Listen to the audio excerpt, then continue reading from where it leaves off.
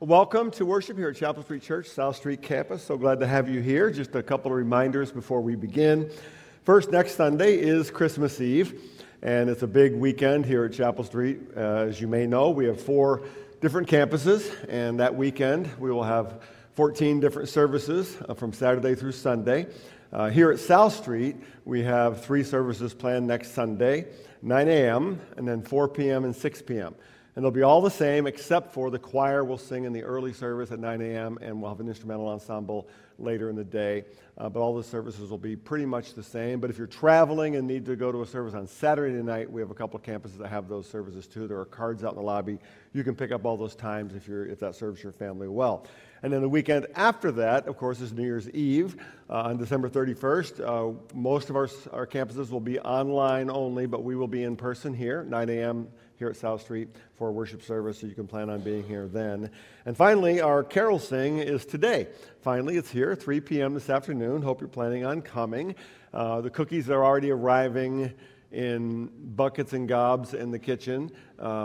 I couldn't stay around there too long, or else I was going to get started. So if you still have cookies to bring, please do. Bring them this afternoon, a little bit before 3 o'clock. Take them down to the kitchen area, and they'll make sure they're all set up. And we'll be decorating a little later today at 11:30, although it may be done by then. They're working in there right now. So I look forward to seeing you this afternoon for our carol sing at 3 p.m. And now we'll have Mark and Wendy Wooten, who will light our 3rd Advent candle.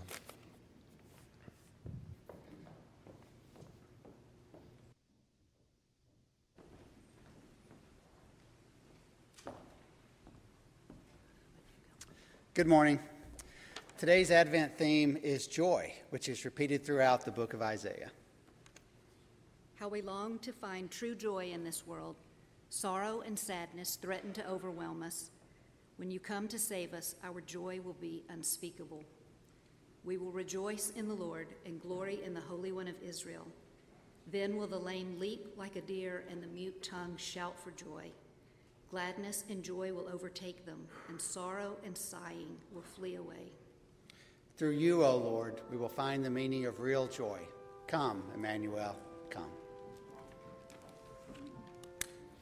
As we pause in our worship for our time of prayer, let me mention again to you several people and concerns that we have. Some we've prayed for over the past few weeks, some you might just be hearing about today.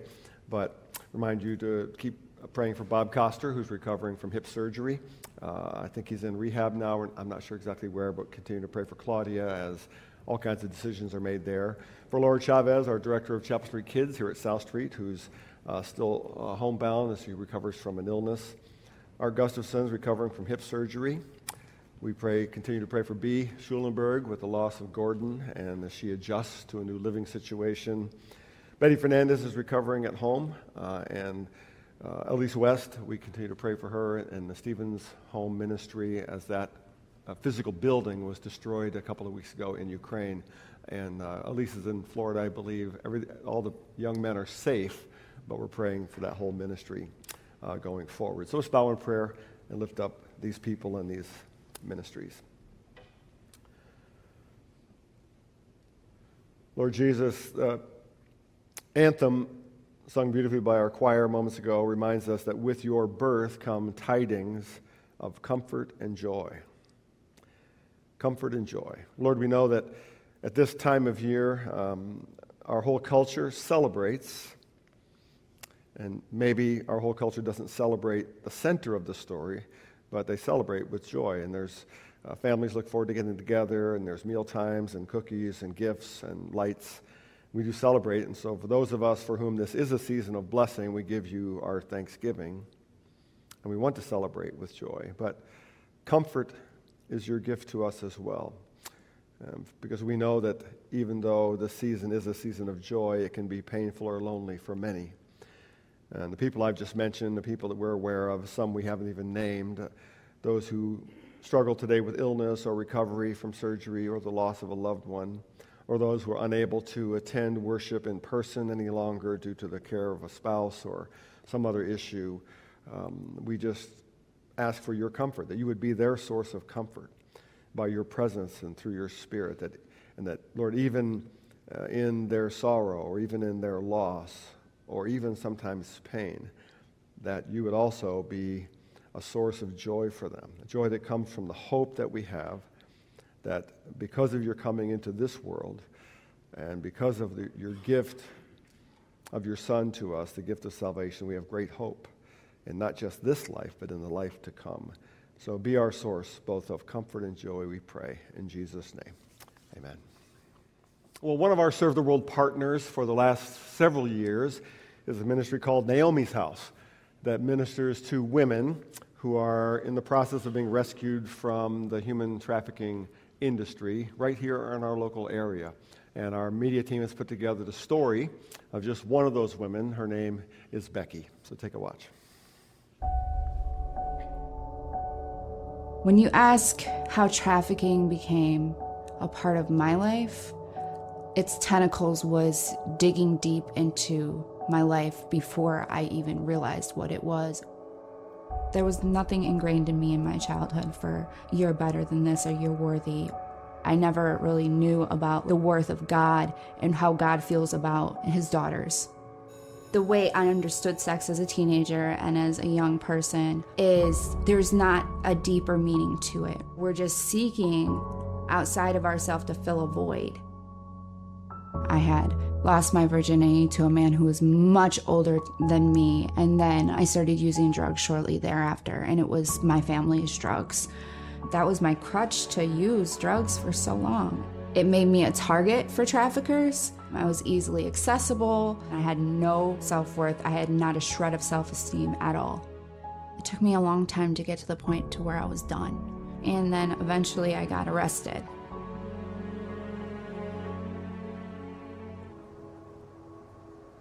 I was one of the hopeless varieties that a lot of people said they probably would never get out, and I did. I see somebody who was in a lot of pain. What would you say to that girl now? I don't know. I would tell her there's hope.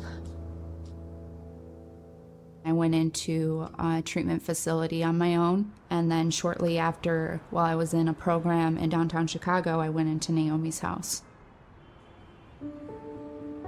Naomi's House is just so comfortable. It was definitely like a home that I had always dreamed of that never thought that I would have. Every woman in there just showed so much grace and was so welcoming. What I'd come from was complete hate, constantly having to watch my back, and I come into this house of women who just want to build me up, and I can tell they're walking with the Lord. It showed me a way that was so foreign to me, but was what God wanted from me all along. I would say when I came to Naomi's House, my relationship with him got really strong. There's devotions in the morning. Every woman in there, the shift supervisors, have all been instrumental in my journey with Christ. I went back to school while I was still in Naomi's House. I was able to accumulate 22 credits while I was there. I got my Certified Recovery Support Specialist certificate. I was a case aide, basically hung out with the clients and just took them to lunch and dinner, and I'm able to be an advocate for some of them. But the way it makes me feel when I'm able to help other women is the most immense amount of joy I have ever felt. And I believe that I went through everything I went through so that I can come back and help people that are just like me. And because of Naomi's House, I get the opportunity to do that every day.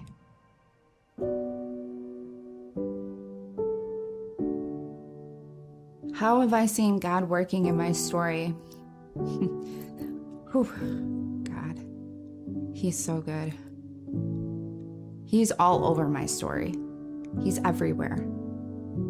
My whole story has just been tailor-fit, better than I could have ever imagined. That's been my whole experience since I decided to surrender to him. Okay. Oh, okay. I got it. All right. The year of the Lord's favor. The Spirit of the Sovereign Lord is on me, because the Lord has anointed me to proclaim good news to the poor. He has sent me to bind up the brokenhearted, to proclaim freedom for the captives and release from the darkness for the prisoners, to proclaim the year of the Lord's favor and the day of vengeance of our Lord, to comfort all who mourn and provide to those who grieve in Zion, to bestow on them a crown of beauty instead of ashes.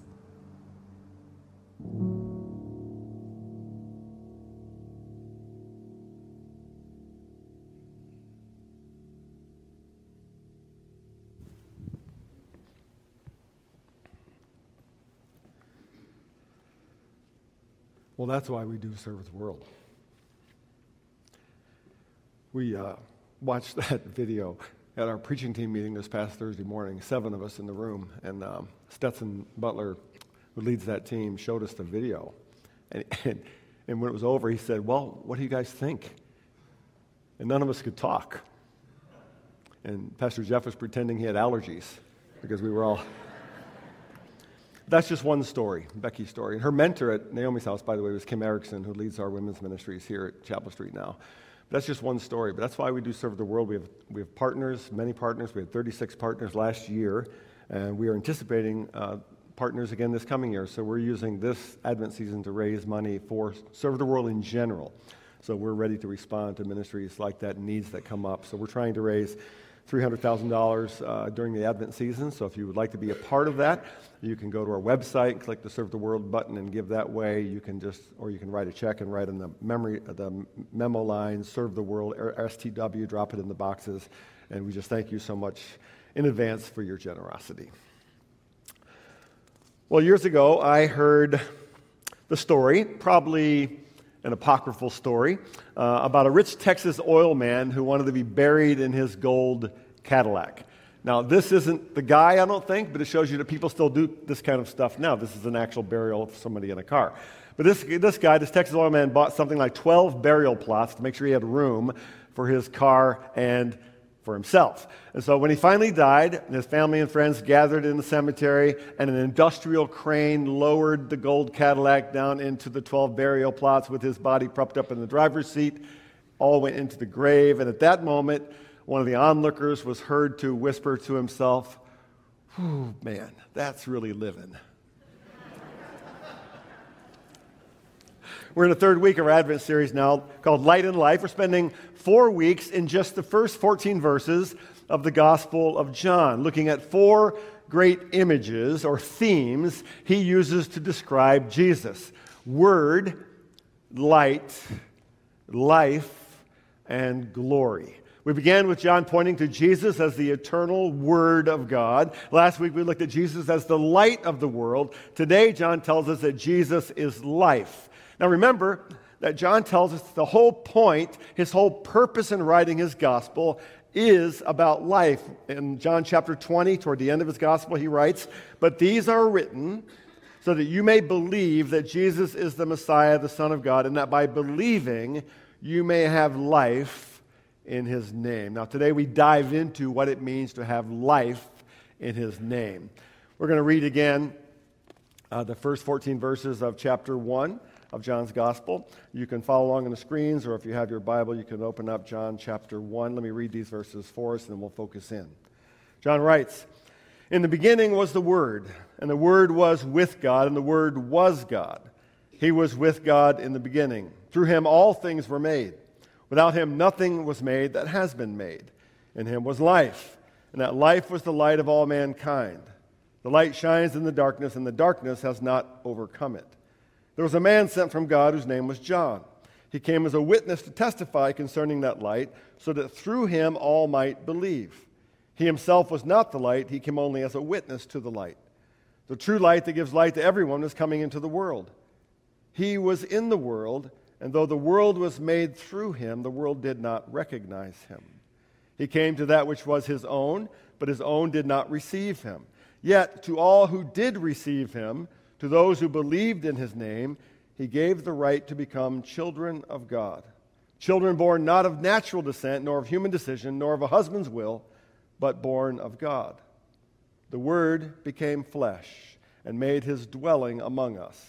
We have seen his glory, the glory of the one and only Son, who came from the Father, full of grace and truth. Now today we're going to focus, as we begin, just on one verse, and it's verse 4, and I ask you to read this with me out loud together. Let's put it on the screens. Ready? Let's begin. In him was life, and that life was the light of all mankind. Now the question today is, what does John mean by life? Now in the ancient Greek language, there were three possible words John could have used for the English word life. He could have used the word bios, from which we get our English word biology, which refers to physical, biological life. He could have used psyche, from which we get our word psychology, which refers to the psychological life of the human soul, the mind, the emotion, the will. Or he could have used zoe, which is a bigger word, a word that includes both bios and psyche, but it means more than that. It includes life now and the life to come, and it points us to the uncreated and eternal life of God, and that's the word John uses here for life, zoe. But before we talk about what he means by that word, I want to take a little bit of a side trip just for a minute or two into bios, or biological life. John's already told us that Jesus is the creator of all things. Back to verse 3, which we covered a couple of weeks ago. Through him all things were made. Without him nothing was made that has been made. Now we can assume by saying this, John is telling us that Jesus is the creator or the originator of all life. Now if we go back to Genesis, we see the progression of the creation story. Genesis 1, beginning in verse 1. In the beginning, God created the heavens and the earth. Now the earth was formless and empty. Darkness was over the surface of the deep, and the Spirit of God was hovering over the waters. And God said, God spoke his word, let there be light, and there was light. And if we read on in Genesis 1, we see that after light there comes dry land, vegetation, sea life, land creatures, culminating with the creation of human life. Genesis chapter 2, verse 7. Then the Lord God formed a man from the dust of the ground and breathed into his nostrils the breath of life, and the man became a living being. Now, one of the great questions in the scientific world is, what was the origin of life? When and how did life begin? Now, I'm not a scientist, but I read occasionally, and there are really only two options to answer those questions.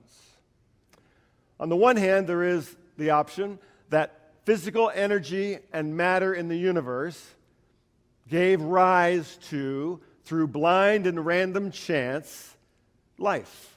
Now, this is what's called the Neo-Darwinian theory of the evolution of life, which begs two questions. First of all, if energy and matter gave birth to life, where did the original energy and matter come from?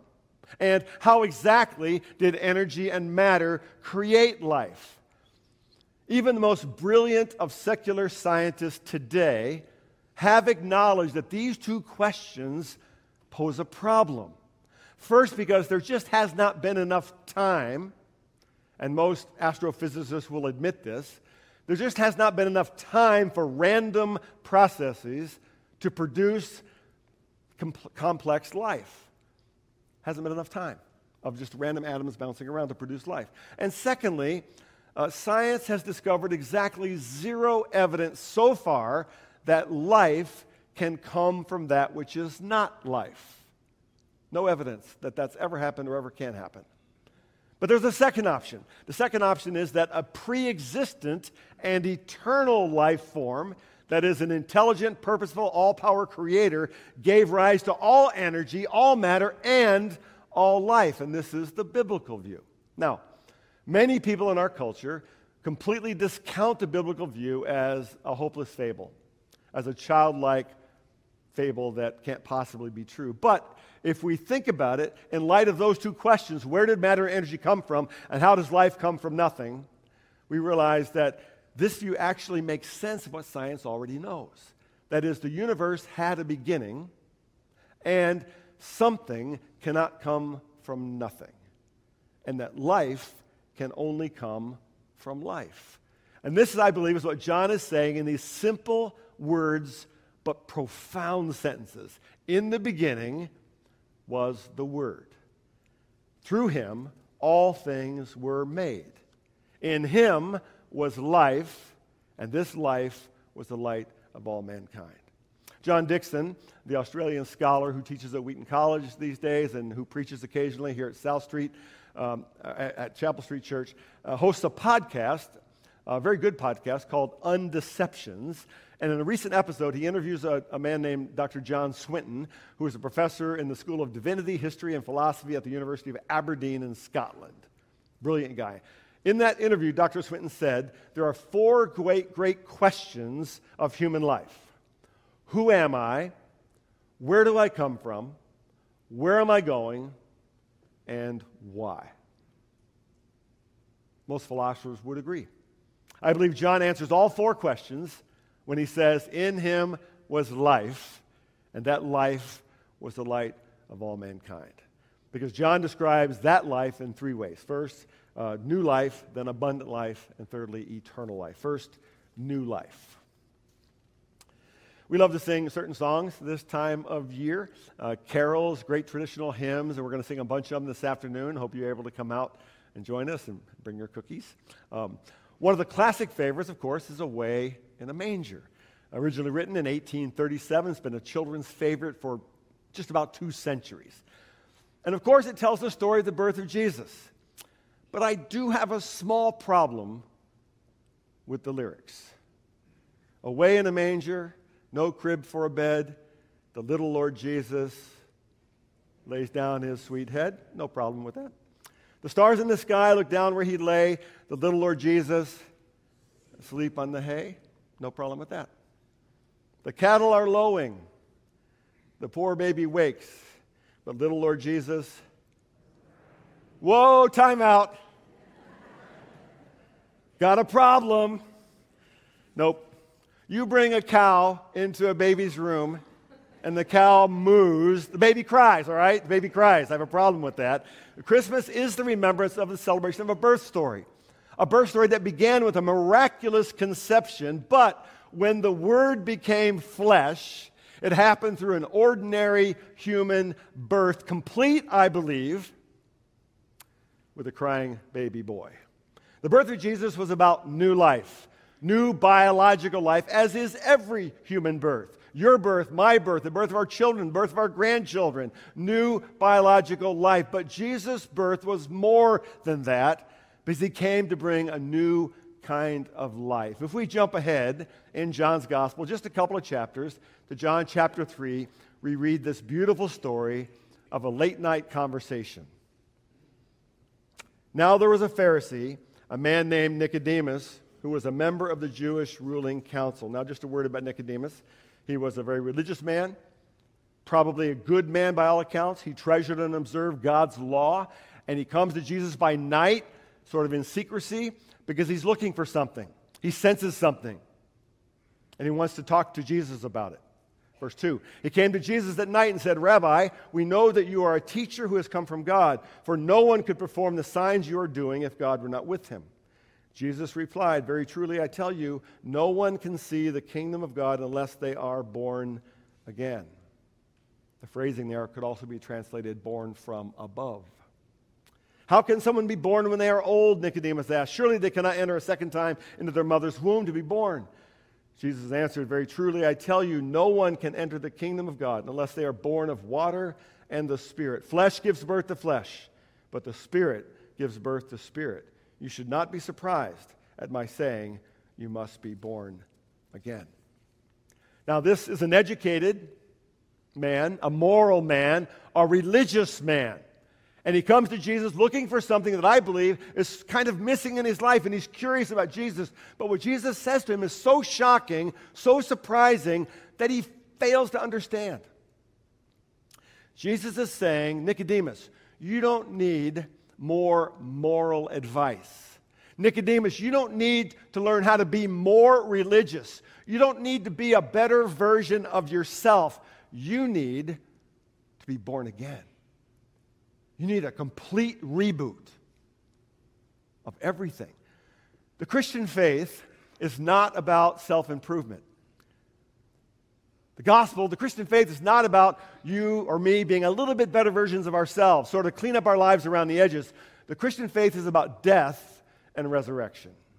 What does it mean to be born again? Peter says it this way: "Praise be to the God and Father of our Lord Jesus Christ. In his great mercy, he has given us new birth into a living hope through the resurrection of Jesus Christ from the dead, and into an inheritance that can never perish, spoil, or fade." So to be born again is to receive new hope through the resurrection life of Jesus. Now, why would this be necessary? Paul says in Ephesians chapter 2, "As for you, you were dead. You were dead in your transgressions and sins. Because of his great love for us, God, who is rich in mercy, made us alive with Christ, even when we were dead in transgressions. It is by grace you have been saved." So to be born again is to understand and accept that you were dead. Not you weren't quite as good a person as you wished you could be. You were dead. I was dead. And that we are made alive through the grace of Christ. So new life means at least two things. First, it means to receive a new heart through the forgiveness of sin. Later in 1 John, John writes, "If we claim to be without sin, we deceive ourselves, and the truth is not in us. If we confess our sins, he is faithful and just and will forgive us our sins and purify us from all unrighteousness." That's new heart. Paul says it this way in Ephesians chapter 1. "In him we have redemption through his blood, the forgiveness of sins in accordance with the riches of God's grace that he lavished on us." So just as the physical heart is the center of biological life, so the spiritual heart, that is the center of who we are as human beings, our minds, our emotions, our will, is the center of spiritual life and is made new through the forgiveness of sin, is purified through the grace of Christ. Secondly, to be born again is to receive new identity by being adopted into God's family. If we look at the verses we read today, John 1, verse 12, we read, "Yet to all who did receive him, to those who believed in his name, he gave them the right to become children of God. Children born not of natural descent, nor of human decision, nor of a husband's will, but born of God." What does John mean by the right to become children of God? He's saying that through believing and receiving Jesus, more on that in just a few moments, we are born again with a new heart and new identity. Now, why does new identity matter? Well, for this reason. If all we are as human beings is bios, remember that word? It means biological life. If all we are is a collection of random atoms, molecules, flesh, and bone, that we've been assembled simply by the random forces of nature and the forces of the universe, then this life, bios, is all we are and all we have and all that we can hope for. This physical life. And if our identity, our value, how we think of ourselves is anchored in bios life, for example, in our health, in our abilities, in our work, in our accomplishments, even in our families, then inevitably as we begin to lose these capacities, we lose our identity and we have no value. But if instead we are born of God, born from above, born again, then we are more than the sum total of our biology. We share in the Zoe, the life of God himself. He tells us who we are. He tells us where we came from. He tells us where we're going. He tells us why we are here. In 2 Corinthians, Paul says it this way: "Therefore, if anyone is in Christ, the new creation has come, the old is gone, the new is here." That's what happened in that video when Becky burned that old picture of herself. The new has come, The old is dead and gone. In Christ, we have new life, new heart through the forgiveness of sin, new identity by becoming children of God. And this new life is also, John says, an abundant life. That's the second thing today, abundant life. How many of you have ever heard of Shohei Ohtani? How many baseball fans here, all right? He's the Japanese baseball star that just signed a contract last week worth $700 million over 10 years. Try to wrap your mind around that. That's to play baseball, okay? But compare that to singer and cultural phenomenon Taylor Swift, who is currently doing a worldwide tour of concerts, 151 concerts on 5 continents over 18 months. She earns $13 million per concert. That's after she pays everyone, which means over that time, she will make $700 million in less than 1 year to sing songs, to entertain. Now, while you're trying to wrap your mind around that, consider Elon Musk.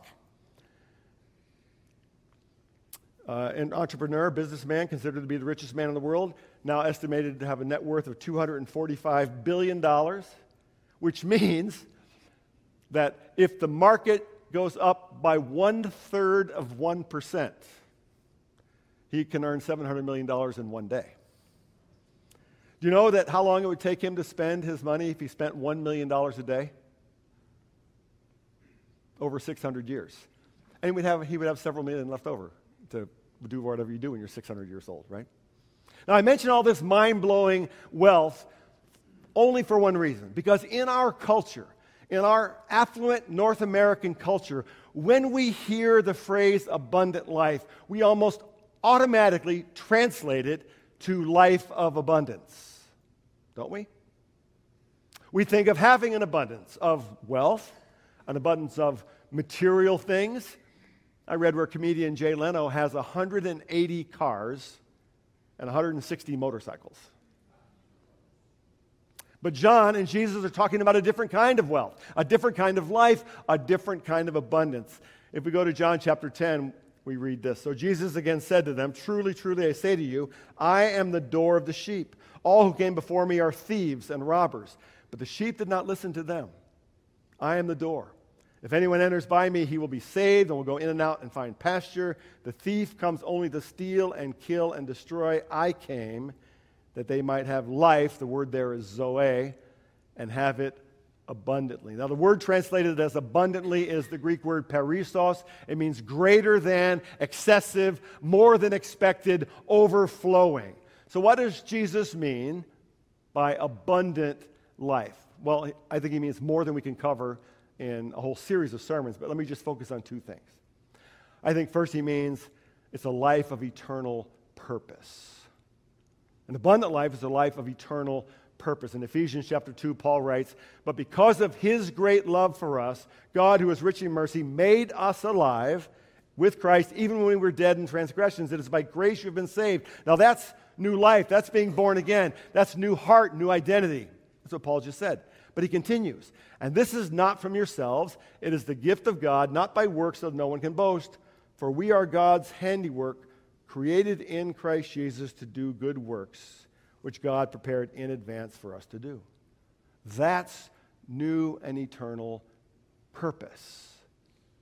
You were recreated in Christ for a new and an eternal purpose. This past week, I got a text on my phone from a man named David Nelms, who's the founder of a ministry called the Timothy Initiative, who has been a Serve the World partner of ours church for the last couple of years. It's a church planting ministry that's planting thousands of churches all throughout Africa, Asia, and the Middle East. I've traveled two or three times with him now, to both to Africa and Nepal. He sent me this photo, which was taken in Nepal. It's a little hard to see, but the man at the far right edge of the photo wearing the hat is 91 years old. He became a follower of Jesus just 2 years ago at the age of 89. And in those 2 years, he has helped 24 former Hindu and Buddhist people come to faith in Christ. And he baptized 17 of them. He is now teaching and discipling all the people in this photo out of his own home. Now, you need to know the average income in Nepal is $7,000 a year. But I would submit to you that this man's life is far more abundant than the life of Elon Musk, because this life has an eternal purpose. The second thing I would say is that abundant life is a life of joy.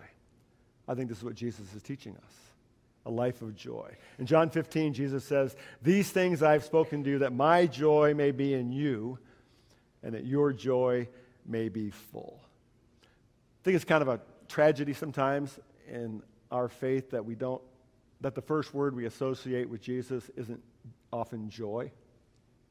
That's what he says, that my joy will be in you, and your joy will be full. Now, the word translated for joy is chara in Greek, which is related to the word for grace, which is charis. And Peter explains the relationship of joy and grace in 1 Peter chapter 1. Though you have not seen him, you love him, and even though you do not see him now, you believe in him and are filled with an inexpressible and glorious joy, for you are receiving the end result of your faith, the salvation of your souls.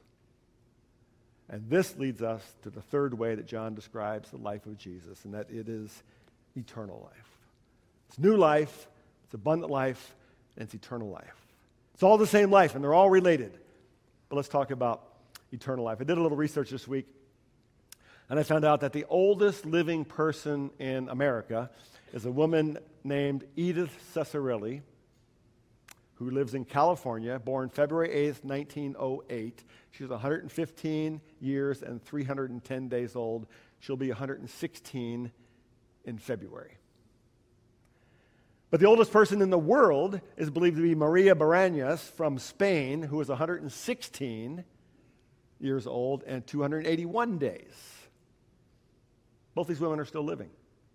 Did you know that millions of dollars are being invested right now into anti-aging research in the quest to extend human life? For example, billionaire Peter Thiel has poured millions of his own fortune into what is called the Methuselah Foundation. This is a real thing. They have a goal of making 90 the new 50 by the year 2030.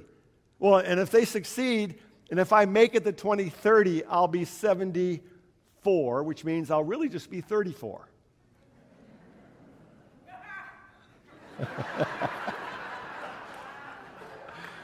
Yeah, I'm looking forward to that, right? Mr. Thiel has a stated goal. His goal is to live to be at least 120 years old. My question for Mr. Thiel then would be, well, I'd have a lot of questions, but my first question would be, great, good for you. Then what? Then what? Because we all know that however long you can extend it, biological life has limitations. Psalm 90 says the years of our life are 70, or even if by reason of strength, 80 or 120. Yet their span is but toil and trouble. They are soon gone and we fly away. In other words, biological life has an expiration date. Human mortality rate hovering right around 100%. At every graveside ceremony that's ever done anywhere, at every funeral service, there's one question that everyone is thinking, but is rarely spoken out loud, except at a Christian funeral. And that is, what's next? What happens now? John is saying that Jesus is life, that he offers new life, abundant life, and eternal life. In John chapter 3, verse 16, a verse I think I probably knew before I could recite the alphabet, we read, "For God so loved the world that he gave his one and only Son, that whoever believes in him shall not perish but have eternal life." In John 11, just before raising Lazarus from the dead, we read, Jesus said to her, "I am the resurrection and the life. The one who believes in me will live even though they die. And whoever lives by believing in me will never die." John, writing a letter later in the New Testament, 1 John chapter 5, says, "I write these things to you who believe in the name of the Son of God, so that you may know you have eternal life." We are born again into new life, abundant life, and eternal life. Zoe, the life of God. Question, how do we receive? How do we get it? How do we know this This is Zoe, eternal life. Back to our passage we're studying right now. Verse 10, he was in the world, and though the world was made through him, the world did not recognize him. He came to that which was his own, but his own did not receive him. Yet, to all who did receive him, to those who believed in his name, he gave the right to become children of God, children born not of natural descent, nor of a human decision or a husband's will, but born of God. I highlighted 3 words there. Believe, receive, become. To believe means to understand and agree that Jesus is who John says he is. That Jesus is the eternal Word of God made flesh, who died and rose again, who offers new life by his grace. We must believe. But more than that, we must also receive, he says. Different word. Receive means to welcome.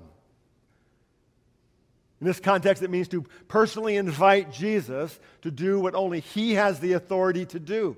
That is, to forgive your sin, to give you a new heart, to give you a new identity in him, to become the Lord of your life, and as Becky said in the video, to surrender your life to him. And then we become children of God with an eternal inheritance. Now notice, we can believe the right things about Jesus. I believe it's possible to believe things about him without ever receiving him. We can know things about him, give intellectual assent to things about him, but never receive. That is, welcome him so that he becomes your Lord, your Savior, your identity, your hope, your life. To become a child of God means to receive an eternal inheritance, which the Bible describes as eternal life in new spiritual bodies in the new heaven and new earth, which Jesus comes to recreate all things. And that's a whole other series of sermons. I want to end with a story I came across this week. Some of you who are historians of the 19th century might recognize the name Robert Ingersoll. Robert Ingersoll was an American lawyer, writer, orator from the 19th century, became famous just around the Civil War time, later, a little bit after that. Raised in a Christian home with a father who was a minister, but walked away from the faith because of things he saw in the church, became famous as a critic of Christianity.